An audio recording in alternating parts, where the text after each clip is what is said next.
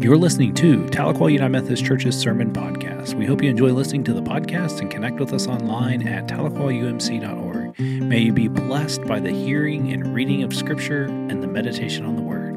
Have a good day. This time I may have actually fallen, Shanna, not because of anything I did, but because the stool went out from underneath me as I'm trying to get a little bit comfortable to preach. I'm okay. Nobody freak out. Will you do me a favor? Where you're at, wherever you're watching this, I want to invite you to close your eyes. I want to invite you to take a deep breath with me and let that breath out. And invite the Holy Spirit in and let it out.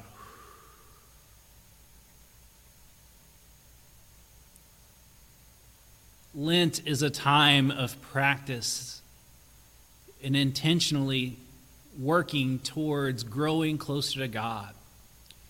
And we all do that in our own unique ways. Some people are fasting, some people are reading more, some people are praying more. I hope and pray that during Lent you take a specific approach that whatever you do reconnects you with God.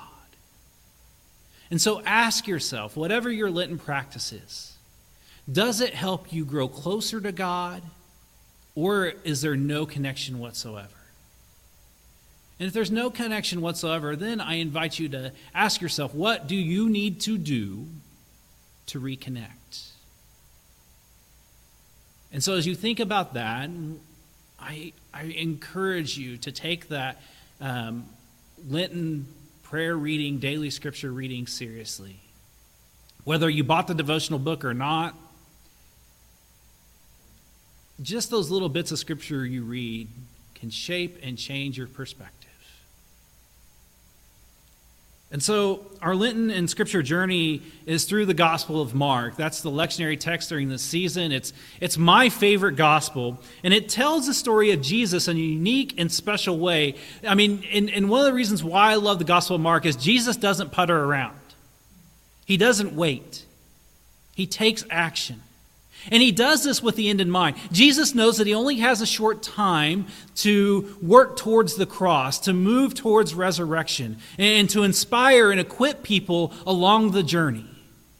And so through this journey of Lent, as we make our way through the Gospel of Mark, remind yourself we're doing this so that way we can grow closer to Jesus and learn from him. Because Jesus knows where he's going. And if we follow him, the miracles and the things we'll see along the way will shape and change us in the way that leads to life. And so as we think about this story to tell, the gospel reading, if you jump back to Mark 1, the beginning of this gospel begins. The beginning of the good news is about Jesus Christ. This good news is the gospel, the story that we are called to share and tell. We have a story of faith to tell. And so let's dive in this week to our scripture reading to hear what the gospel writer is speaking to us today. Our reading comes from Mark chapter 1, verses 40 through 45. Listen to these words. A man with skin disease approached Jesus, fell to his knees, and begged, "If you want, you can make me clean." Filled with compassion, Jesus reached out his hand, touched him, and said, "I do want to be clean." Instantly, the skin disease left him, and he was clean. Sternly, Jesus sent him away, saying, "Don't say anything to anyone. Instead, go and show yourself to the priest and offer the sacrifice for your cleansing that Moses commanded. This will be the testimony to them." Instead, the man went out and started talking freely. and spreading the news so that Jesus wasn't able to enter the town openly.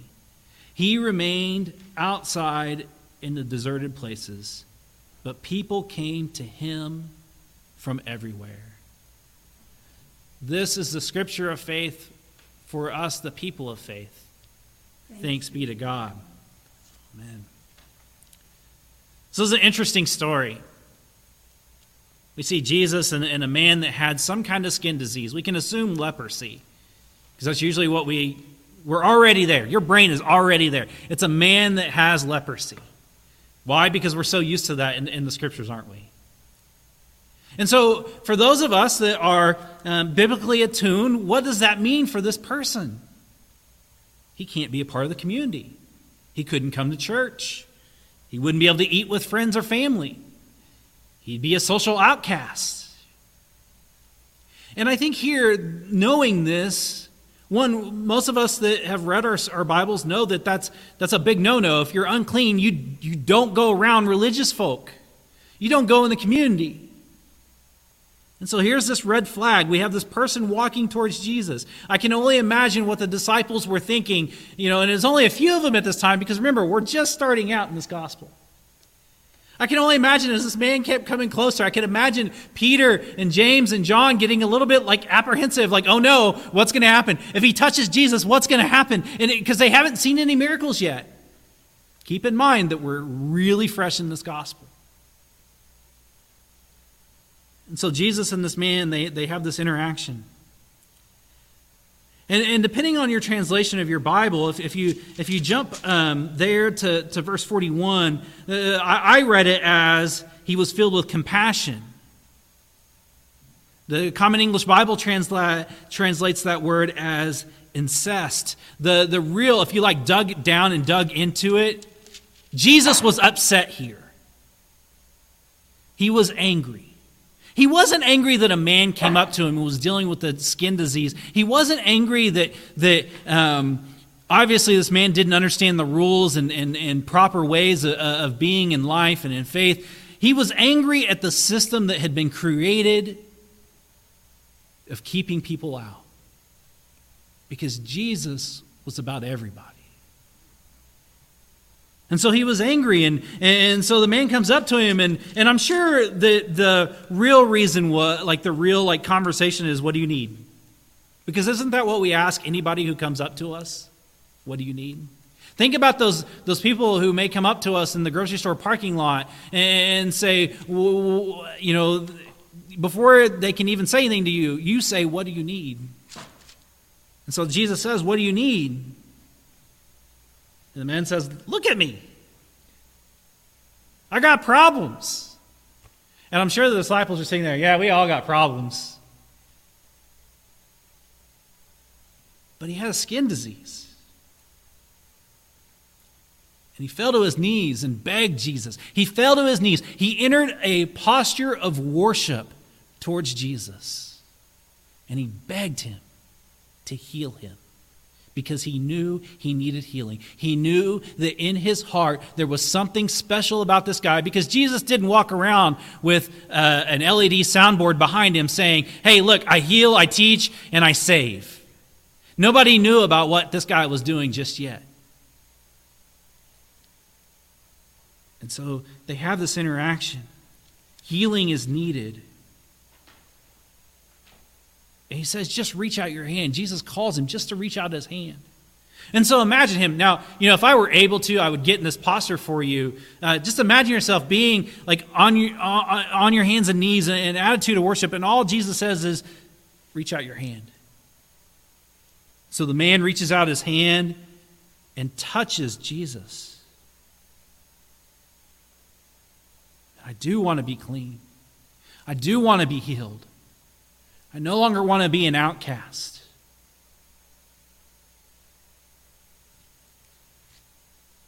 Okay. You're healed.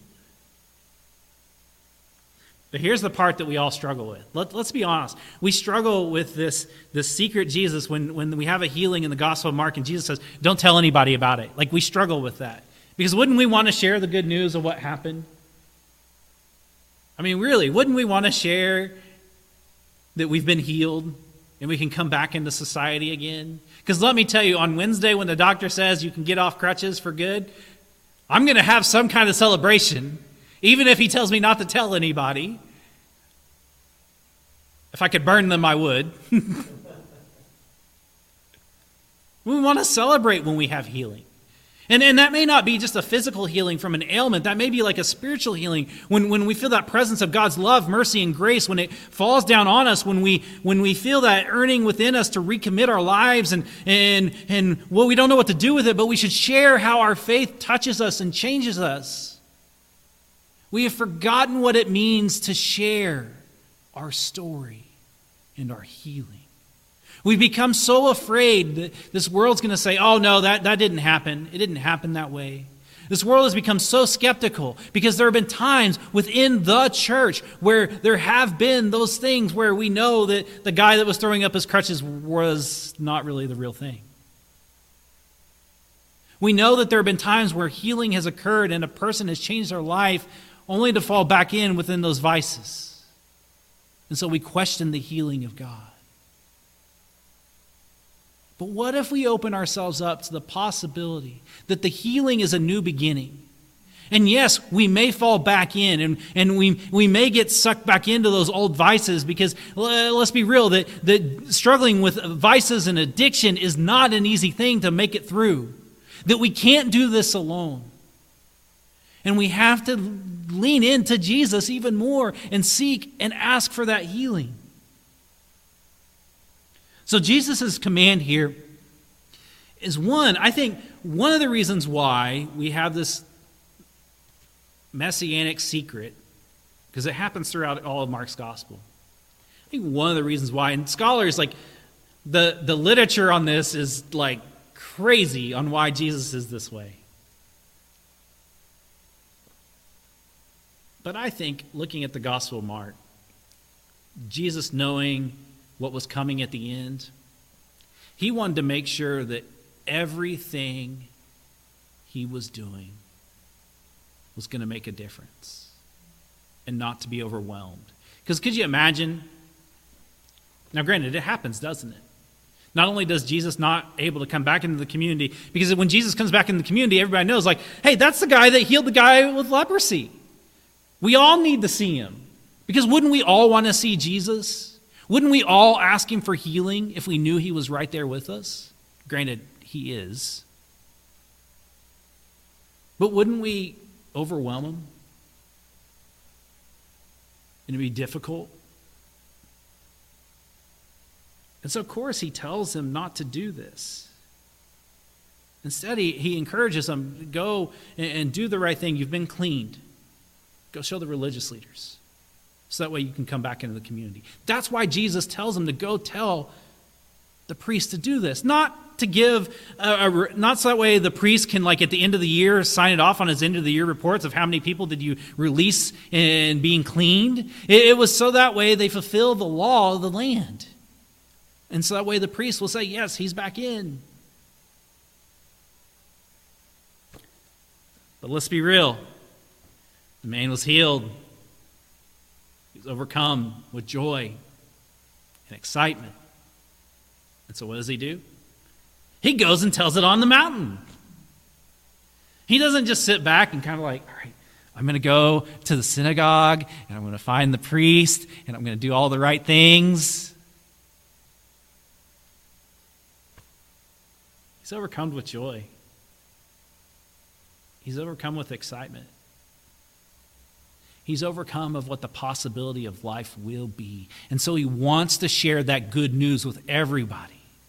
And he's not afraid to share it. I think that's the one sad thing about the church that's broke my heart. Is that we become so afraid to share our stories of healing that we don't talk about it. Only in closed circles, through emails or text messages.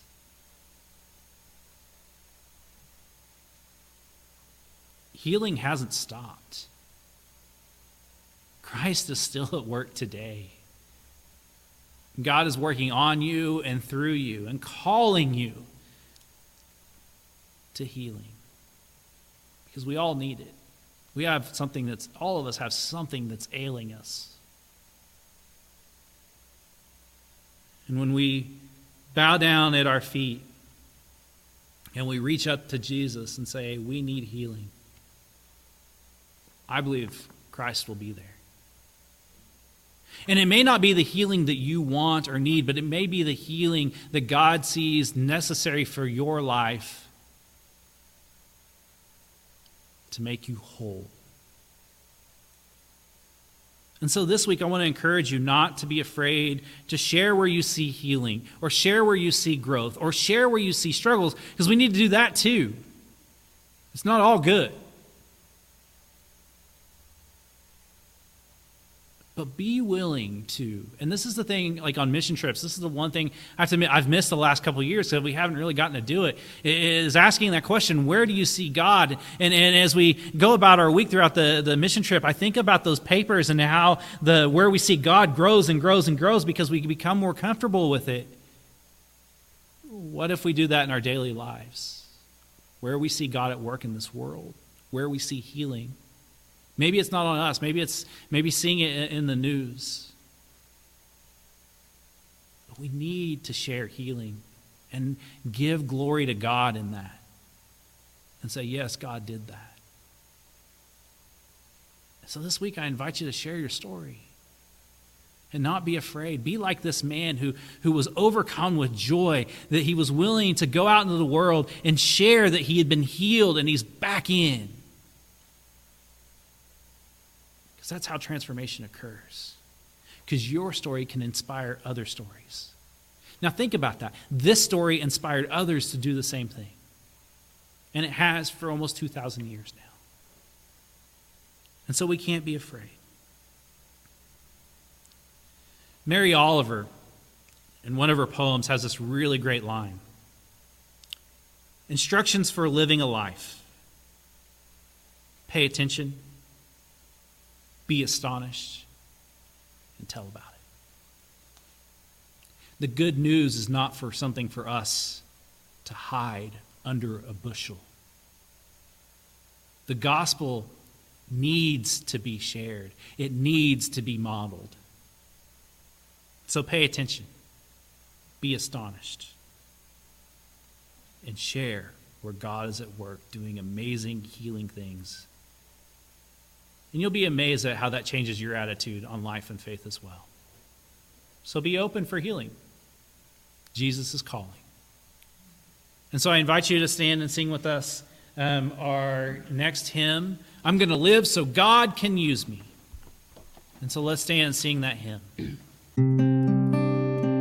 Thank you for listening to Tahlequah United Methodist Church's Sermon Podcast. We hope you have a good week, and we ask that you connect with us online at tahlequahumc.org. Thank you, and have a good day.